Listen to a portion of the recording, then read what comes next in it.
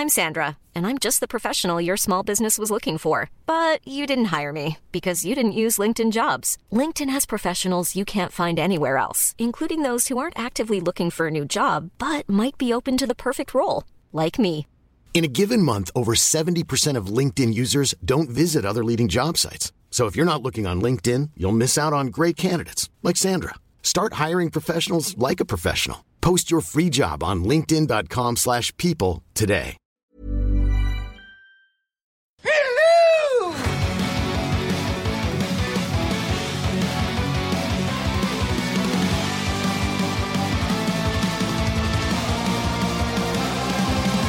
Listen, you smell something? What's that? Cook it down! Hello and welcome to the Mighty Motion Picture Rangers. I'm Shane. I'm Josh. I'm Chancellor. For some reason, I was still in the habit of about to go. We're filmmaking the fan. We did that for so long. It's been like, 5-6 weeks? A lot of weeks. It would have worked this day, so we could have gone, we're fostering this week. Oh, that would have been good. This is the next installment in our Underrated Actors ongoing series. Question mark? Is that an ongoing series? It's an ongoing episode format. Sub-series. Every now and then it comes and I thought we talk about my personal favourite underrated actor, Ben Foster. Ben Foster. Yes. Who I've been a huge fan of since for a long time, actually. But as always, before we get into that, we ask, what have you been watching? And Chancellor, what have you been watching? So this is actually something I watched a little while ago, but I forgot to bring it up at the time. I watched the Netflix original thriller Cam. Oh, yeah. I watched it because it was one of... I had heard it was a good film, so I was like, oh, it might be one of the ones that are worthy for my top 10. I'll watch it. It's not. Definitely not. I've heard good things about this. Also, you have as well. I realized that it was that hype stupid fucking horror group that I'm part of that was saying it was good, and I'm like, oh, those guys have no taste. Peter Gray didn't mind it. Oh, I didn't mind it. It wasn't top 10 worthy. The ending was, like, thematically, I got what they were going for, but literally a lot of stuff just didn't make sense. Right.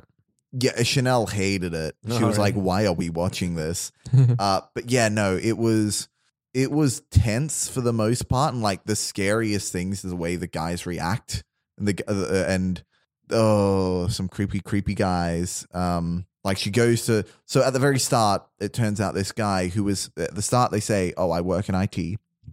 And it's one of the guys that she's camming with. He ends up moving to her hometown. And she runs into him and she's like, oh, fuck, what are you doing? And he's like obsessed with her. Is it a Screen Life movie? Screen Life? So like Unfriended and or No. Oh, okay. Cool. So yeah, he rocks up and immediately I was like, he's a red herring. He's actually going to be like good because he works in IT, so he can help out because he was the creepiest thing that happened right off the start. This was before anything had kicked off, any of the paranormal stuff had kicked off. And yeah, so like it comes to a point where she goes in to ask him for help, and then it turns out like he was able to notice when all of this stuff could happen, which is why he came to town, but not to help her. And then she walks in on him masturbating to the fake her and the camera, and it's like, and I'm like, what the fuck? What was the whole point of this tangent then? To establish the fact that it's like computer ghosts, I guess, that do it. Computer ghosts that want to. So it's like Unfriended. Yeah, kind of in that sense. Also, I don't understand what the inciting incident. I think I get it, and I'll explain it. So, you guys know what the movie's about at all? A cam girl, and then there's a replica of her. Yes. So, right before the replica pops up, she's got like this whole rule. She's got like a bunch of rules. She won't fuck any of the clients. She won't do something else. So she breaks all of the rules. And she won't fake an orgasm.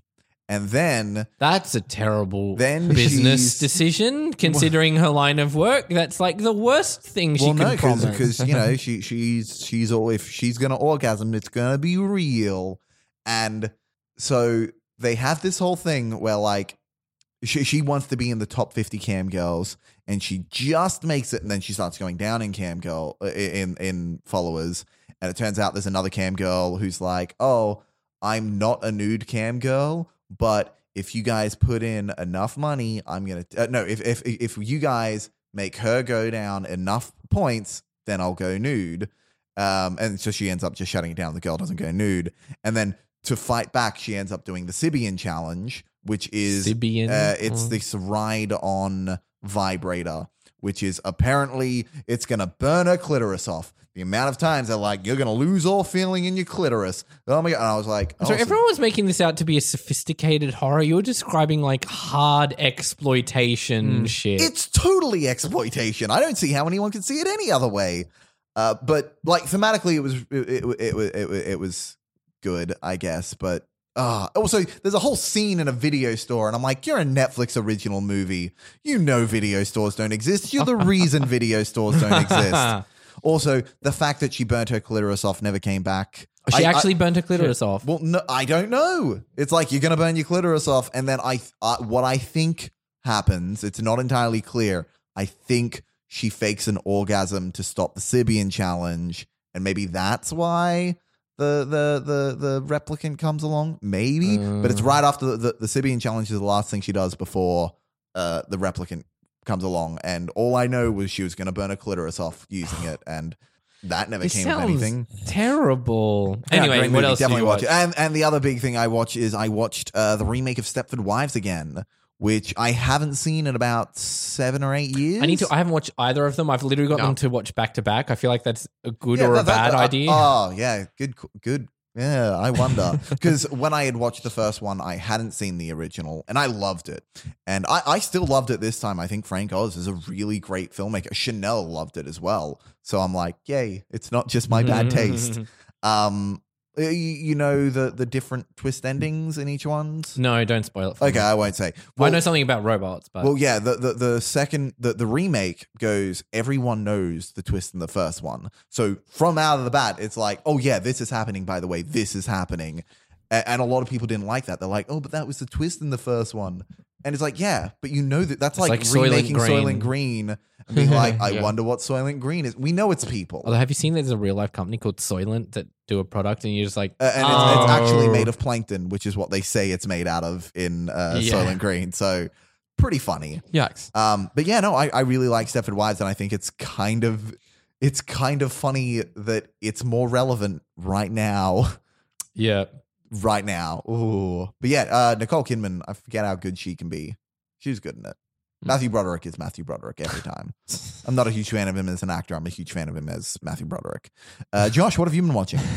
So I watched How to Train Your Dragon 3. I'm dying to see this. I need to see it before the week is over. With this film now, I believe this is like a perfect animation trilogy. Cool. I was hysterically sobbing in the theater by the end of this movie. It hit me real hard, like surprisingly hard. I just love the arc that all 3 films took over. And I also watched the first 2 films before I saw it, so I think it hit me, like all the themes and connected tissues between the films really hit me hard. I understand that there's also 2 television shows that I bridge the gap between the films as well, and apparently they're really good, but even if you take those away and you don't have all that, these 3 films are outstanding. Okay, that's good to hear. And I won't mention anymore because Is it finished though? Like, is it... It's finished. It's done. It's the final movie. It's good. a closed off trilogy. Hope so. Yeah. No, they don't need any more. Like, honestly, please don't. If you do it, I will murder whoever does it. And I also rewatched the first 2 Terminator movies, like kind of back to back, because like I love those movies. The first one's like to death. First one's a great horror movie. I love it. Like perfect slasher movie. And the second one's like one of the best action movies ever made. And then that's what I've been watching. What about you? A fair few things. I watched a movie called Carrie Pilby, which I mentioned on the podcast a couple of days ago. So this is the director of To All the Boys I Loved Before. This is her first movie. It's not as good. Nathan Lane's in it though, which I wasn't expecting. And he plays like this girl. So this is this really young girl, but she's super smart and brilliant at things, but really terrible socially. She's got a therapist, and Nathan Lane plays a therapist. And it's good. You can see sort of the beginnings of Susan Johnson's penchant for really decisive visuals, but it's not altogether there. It's a little light on substance, but it was interesting enough. I found some weirdly relatable things with Carrie Pilby, with the character, just in terms of she's very bookish and all that kind of stuff. But I didn't love it. But it's on Netflix, so you can watch that one. I binged season 1 and started on season 2 of a show called Difficult People, which has got Billy Eichner in it and Julie Klausner. Julie Klausner is a showrunner. It's just basically 2 wannabe actors, performers, artists, comedians and they're terrible people in New York. And it's Billy Oh, Eichner. that sounds- It's really fun. They've got, and apparently for like 3 years prior to the thing breaking out, they were constantly making Kevin Spacey references about, you know, him being terrible and pedo and into young boys. So like it was a really well-known fact to them and they kept going at it. Oh, really? Yeah. I binged all of Friends from College season 2 in a single sitting almost. Oh, I love that show. Season It's was so great. good. It's so It's great. just, and the whole thing centered on the wedding of Billy Eichner and Fred Savage. That's So I'm just like, God, it's great. I love it. And it's really good development from the stuff that happened in season 1. And they take Cool. they acknowledge the gap of time between seasons as part of story time as well, but they do it really cleverly. They don't have the, but you've been gone for which every TV show does. And they just, you actually have to sit and watch and pay attention and you fill the gaps yourself reading in between the lines. It's really clever that way. That's I love awesome. that Cool. it treats you smart. I want a season 3 of this so bad. It's so good. You need to get on that show, Chanta, because it's amazing and it's shot really well. Between that and Chanel loves it. Between Friends from College and Lovesick, whoever needs How I Met Your Mother ever, they can fuck off Yeah, and die. yeah. And then I watched a movie, and this was a very weird one, recommended to me by Zane, our producer. It was called 9 Dead Gay Guys. Sounds like a ride of a time. Tell me more. It's such a bizarre. He recommended it to me because I'm going for like queer cinema that's not dour and sad all the time, and it's a very odd. It's a very train spotting, lock, stock, and two smoke and barrels thing, but about 2 guys who give blowjobs to the local gay, 2 Irish guys in London who give blowjobs to the local gay men, older gay men for money, and then a bunch of these older gay men keep rocking up dead. 9 of them to be specific. Right. And it's like run with a narration. I appreciated that it was going for something really out there and different and slightly offensive, but in that like, not like, fuck the gay people. It's like it's just going for something that's not as stoic. It never really comes together at all. But that being said, I'm watching it and all I'm thinking, I'm like, this would be a really great film to remake. And you could do so much great stuff, and you like fill it with like all the well-known gay actors and that kind of shit. When Like was it Ian made? McKellen in there would be amazing. When was it made? 2003, I want Okay, to say.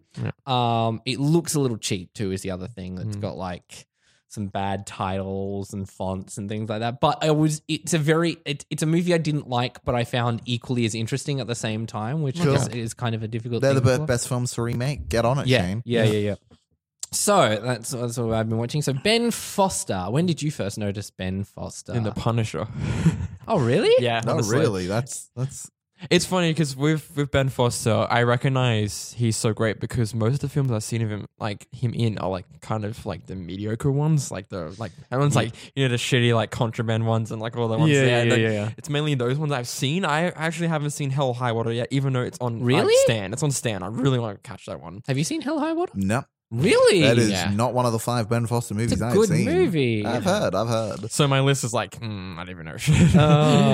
See, I didn't notice him until X-Men. I remember him in X-Men 3. Yeah. He was I definitely remember him in X-Men. Oh yeah, that shirtless. Oh, Permanently Flying shirtless, around. like Yeah. the whole movie. And he like got, apparently he had to get like, because his part of it, we'll go into it a little bit, but he's very in-depth as an actor into the process. Because he does meditation since he was 4 years old. Yeah, apparently. and he was like, well, Warren Worthington has avian sort of kind of thing, so they basically have like 0 body fat, and so he was like worked his butt off to have like 0 body fat and all that kind of thing for that role. Yeah. It was between that and for me, Get Over It was the first movie. yeah, I first thought it would be Get Over It for you. I'm pretty sure I watched them around about the same time because I watched Get Over It when I joined the video store, and when I joined the video store was also in the same year that X-Men 3 had come out. So they were about in the same So year. you had a Ben Foster full year. Oh, I did.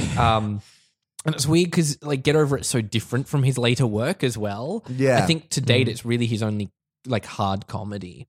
But I also never sought out his films until recently.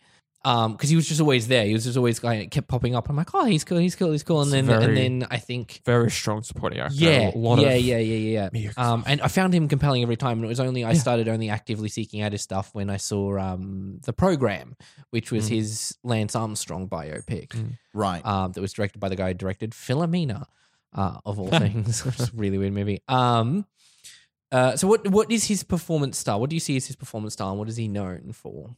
Like sort of like noticing, reading like some of his quotes and how he gets into his process and styles. Like he sort of really dives into, like he doesn't like to be too overly intellectual, technical about it. He just gets into the emotion and feel of the characters. So he's very much present. Yeah, and he's a very process actor. I don't think he's a method actor. No, he's process. Like one of the things was he nearly blinded himself on a film because like he actually used eye drops to like dilate his eyes, so he always seems like he was on drugs all the time. And then like he literally had to like block out the sun and like close his eyes all the time. Oh shit! I was about to say. Oh, you've done more research than I have, because I was like, he's not like a totally transformative performer in the vein of Day-Lewis, but I don't think he is. Even though he's done like some of those methody things. He's done some of the methody things, but not the Jared Leto shit. Yeah. He's very difficult to pin down too, because his roles are kind of all over the place. Really classic. But he's also not like a John Malkovich, and he doesn't always just play a version of himself. Yeah. No.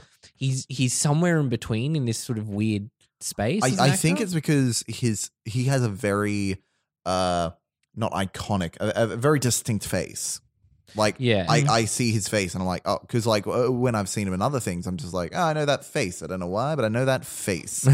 Which is where I think it went so wrong with the casting of Warcraft, is the fact that he looked like Ben Foster in a movie where it's meant to be like weird, fantastical things. Yeah. And it's interesting, progressively over his career, he started bigger and he's kind of moving more and more inwards as a performer into these really internalized performances and more nuanced. I think he's kind of, that's why I really like him. He seems to only be getting better, but he keeps growing as an actor at the same time too. It's not just like, oh, they started out because they didn't know what they were doing, and he knew what he was doing from the get-go, because Get Over It's a really strong performance. It's a really strong comedic, physical performance, and so he started out great, and he's being continually great, but developing it, as opposed to, Daniel Day-Lewis was like Daniel Day-Lewis and he does great, but it's not like you saw that Daniel Day-Lewis and he's always really good. Oh, he's even better in this one. Like, it's not development. He's been doing the same thing. Even if none of his choices in movies have been like the greatest scripts or anything, like he's always very choiceful with his characters, because he always works to the best of his abilities, but also to the best of like him growing as an actor. So you can see that like over the progress of like, he's like 20 plus years he's been working. Yeah. And he's known for a lot of those more tortured guys kind of thing. Pandorum, which I haven't seen, but that's one of the 5 that I have seen. The Program, which is Lance Armstrong. That one's his biggest deviation since Get Over It, in that it's an internalized kind of thing, but he plays like a genuine asshole. He doesn't sympathize Neil Armstrong at all. No. 360 is another interesting one, which you need to see. It's on SBS On Demand, because it's one of those multi-plot movies. Anthony Hopkins is in this movie as well, and it's like a bunch of different stories over the place. And Ben Foster plays a recovering sex criminal who's actually like actively trying to not rape people. That's nice. Rachel Weisz. Yeah. It's a really interesting movie on SBS On Demand, and I highly encourage you to check it out. I got it on Blu-ray because I actually really liked it quite a lot. Yeah. So what is it that he does that works in terms of him as an individual and in terms of his acting as a craft/process? Immediately it's just like he never feels like he's doing it for a paycheck. He always feels present in his roles. He always does the work, does the craft. Like he's just, you can tell, pick him out of the room or pick him out of a scene because he's so immediate and present and working for it. Yeah. And his full-blown commitment to roles makes it look easy, and especially because he's not doing roles that you would normally like for example, he's rolling. There was a movie called Hostages with Bruce Willis. Yeah. And I saw this one, which is funny. Like the two ends of like trying is Ben Foster and Bruce Willis. Yeah. And he's one of the villains. He's like the guy gets his family kidnapped and Bruce Willis has to like kill him and get the family back kind of thing. It's like Taken-esque. And that's not a role that requires you to put that work in there. You could show up and say the lines and be serious and it would work and no one would really have an issue. But he actually approaches every role with a tremendous amount of commitment. He does make it seem really easy though. Yeah. And he does this by doing, so I was listening to an interview with him on, is it Back to One? I think so. There's a podcast called Back to One where a guy interviews actors, and I found it because a guy interviewed Jim Cummings on it, and then I was like, oh, who else is he interviewed? Ben Foster, yes, please. And he approaches his acting in the same way a director approaches the filmmaking, with the prep work, because when he was describing his process, I'm like, oh, that's really good, but he doesn't do like wanky shit. So on Leave No Trace, which is sort of his movie from this year, a movie this year where it's him, he's playing a dad with PTSD, an ex-army person, and they're like kind of homeless, living, surviving in the wilderness deliberately though. And the younger actress, she wanted to do this like breathing exercise, this semi-spiritual thing, and he was like, oh, that sounds like shit, I don't want to do that. But then the parents and all that, they talked through it, and he went along with it, and apparently really created that. But he doesn't do like the wanky stuff, but he just does a lot of prep work. He digs deep, he reads the script, he makes all of his he makes his notes like up. He says some actors, they read it and then they read it again and make notes, and he straight up is doing notes and stuff from the get-go.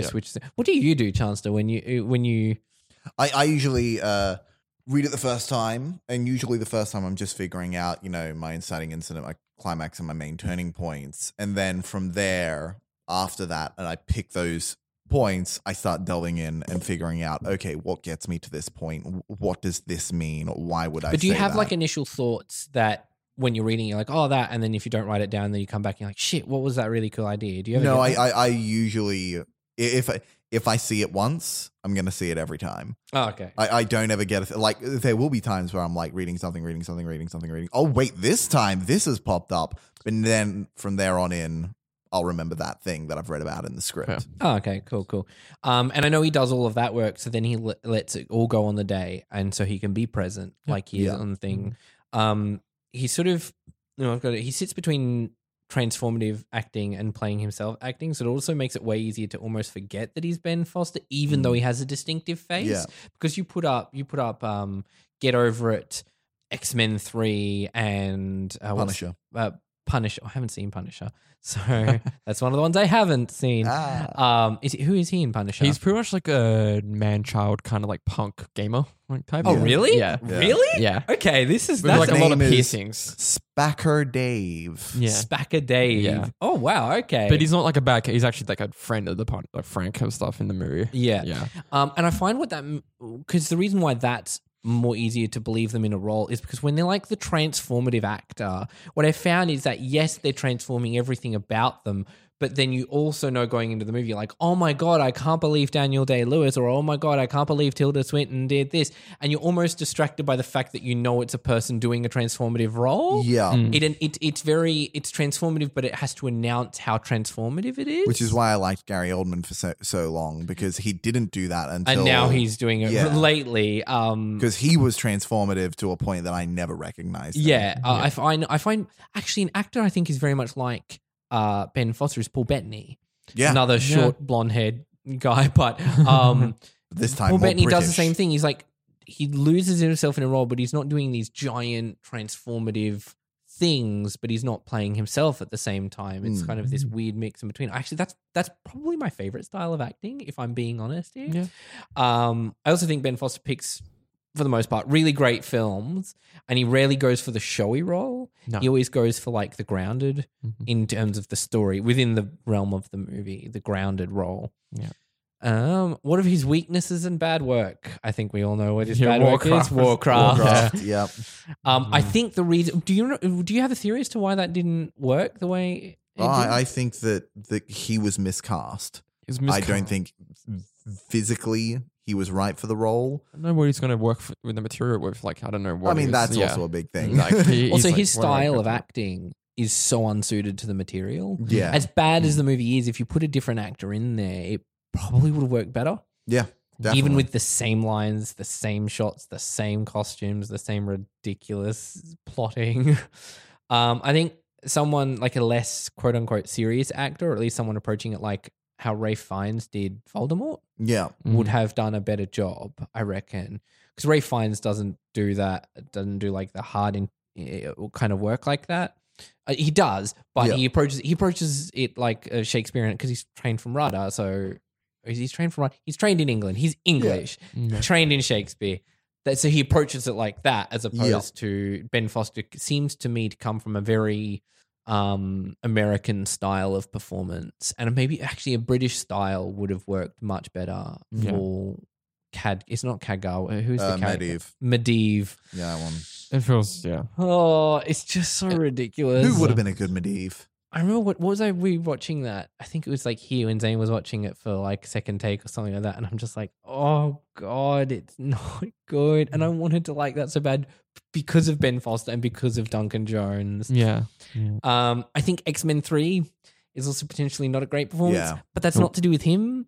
That's literally He's hardly because in he it. has nothing to do in it. He I- flies he at one point. Jumps out a window and flies, and then he's he still saves his dad ridiculously and flies. attractive in it, but yeah, he doesn't. He has doesn't- like he's so arbitrary to that whole Yeah, he doesn't have- movie. he's That not being in said, the I did main like part of the movie. that he got like it's the opening scene him as the kid cutting off Yeah. his Yeah. wings. It wasn't him though. No, like it's Yeah. the younger kid. But as in terms of the character, Yeah. I thought that was a really was the compelling best scene. thing That was about like the a movie. really Yeah. shocking scene to put in an Yeah. X-Men movie. A kid mutilating themselves. Yeah, except Yeah. like he really didn't have a payoff for it.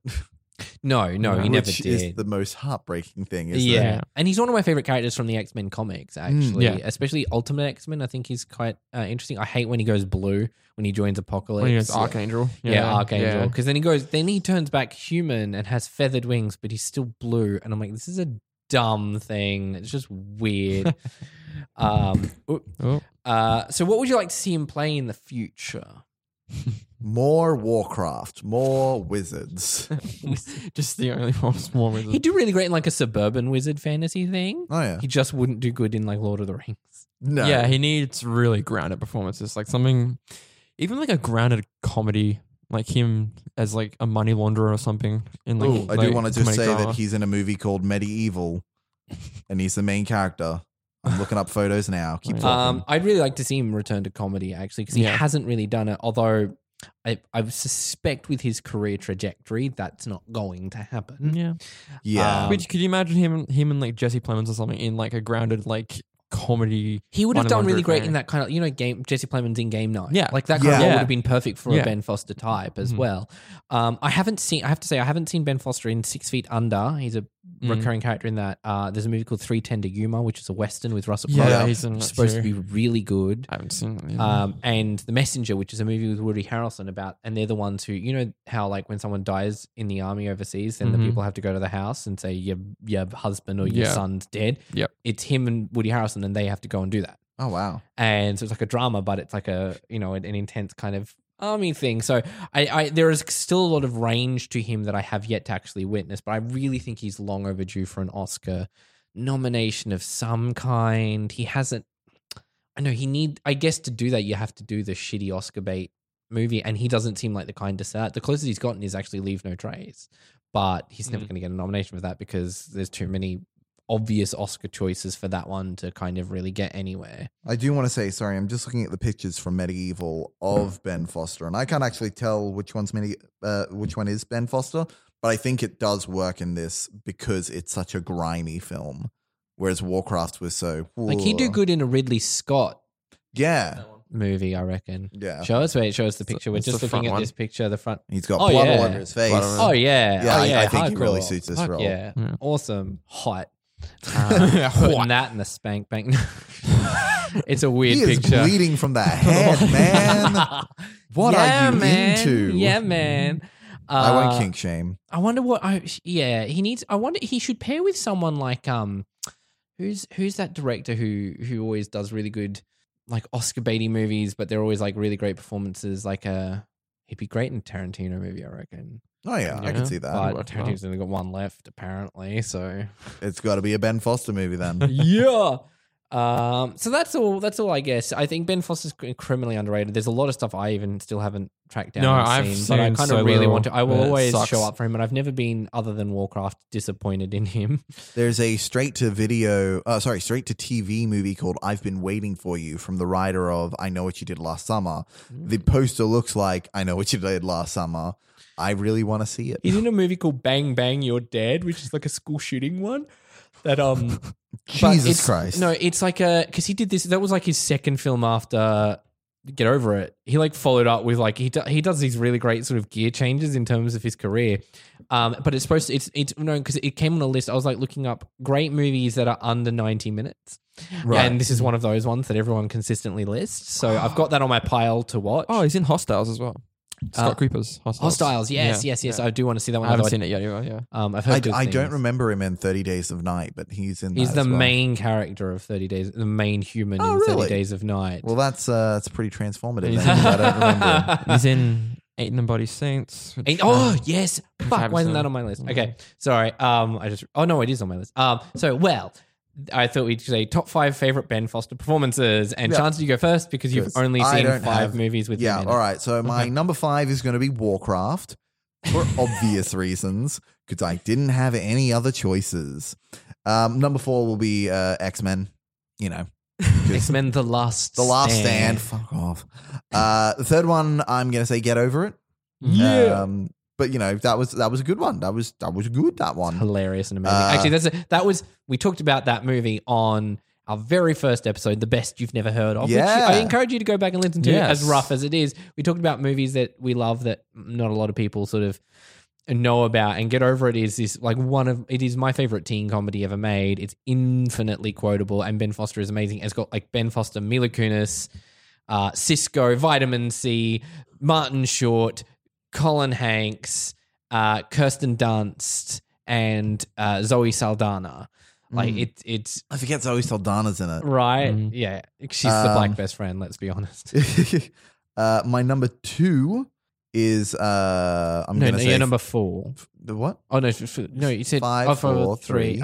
Yeah, I'm at okay. 2 now. Is I'm going to say 30 Days a Night because I've seen that movie. I legitimately don't remember him, and I'm going to have to watch it I again. haven't seen. That's one of the ones I haven't seen.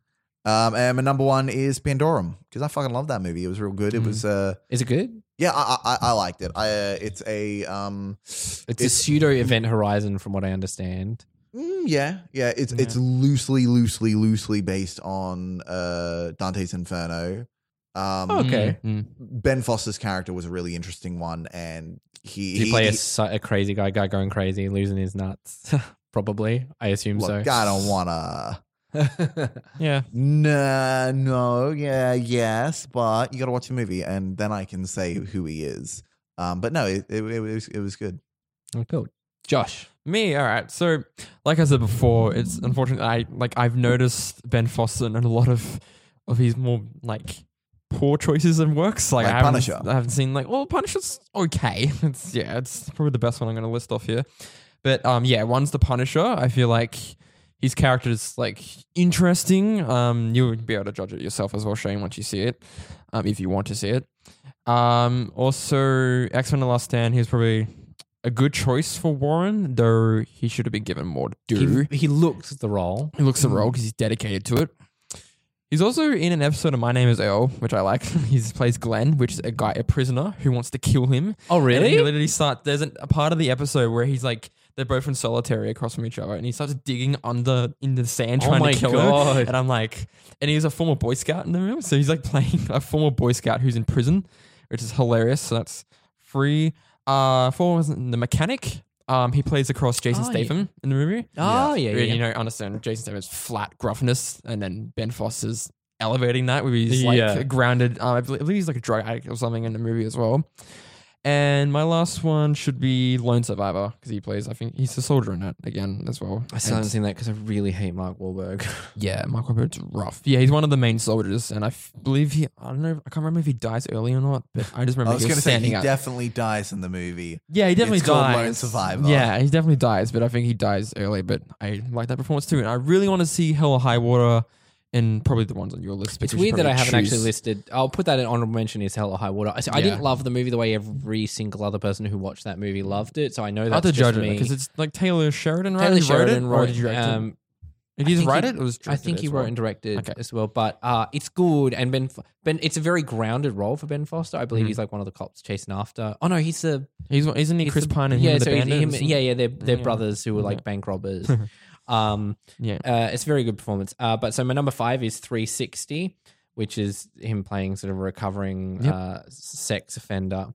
And it's a check out. really, because that, I mean, can you imagine being told you're playing that? Like, how the fuck do you do that while not trying to be like, oh, let's have sympathy for them? And he manages that line exceedingly well.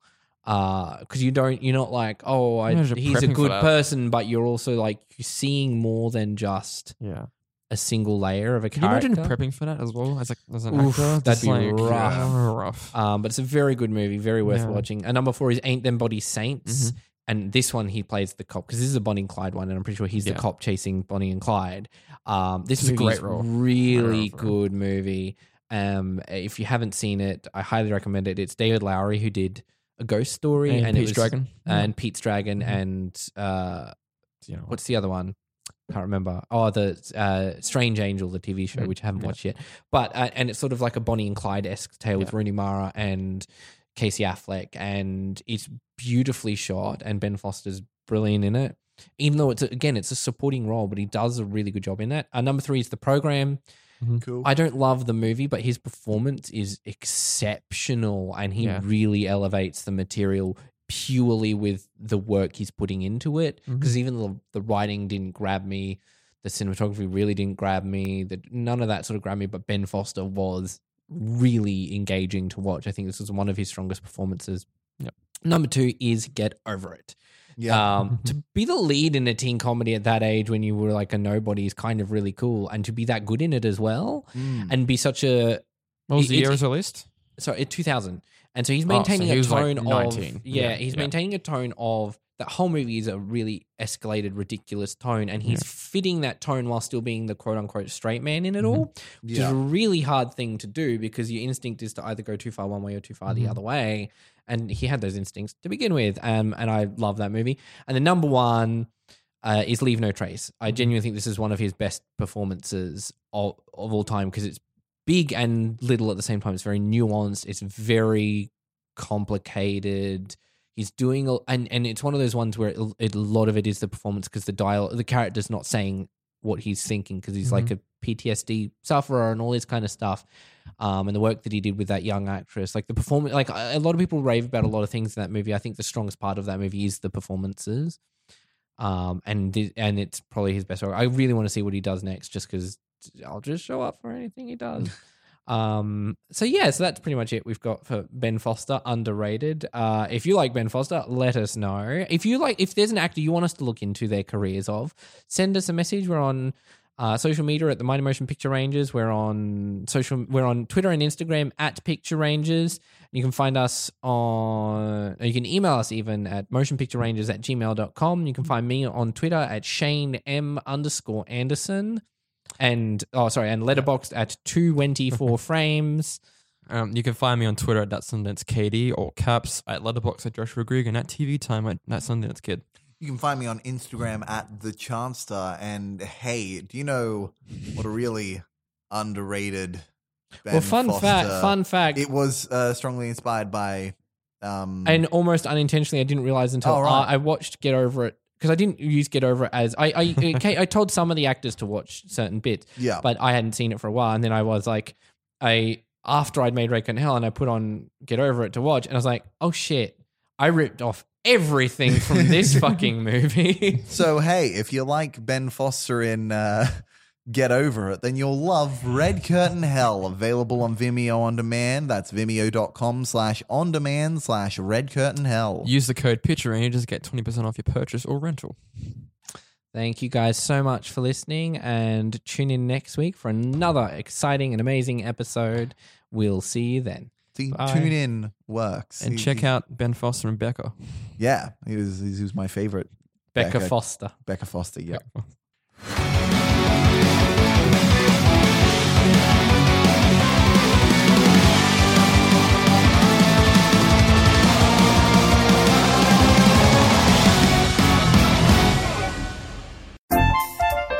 Bork, bork, hello. Bork, bork, hi. You know what you need to be doing? You need to be listening to the Floof and Papa podcast. I'm Mel. I'm Taylor, and we're going to talk about all things dogs. Dog stories. Dog breeds. Dog tips and tricks.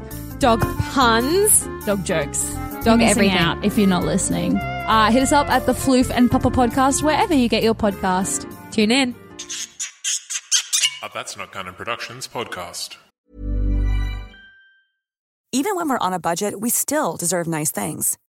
Quince is a place to scoop up stunning high-end goods for 50 to 80% less than similar brands. They have buttery soft cashmere sweaters starting at $50, luxurious Italian leather bags, and so much more. Plus, Quince only works with factories that use safe, ethical, and responsible manufacturing.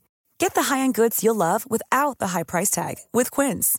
Go to quince.com/style for free shipping and 365-day returns.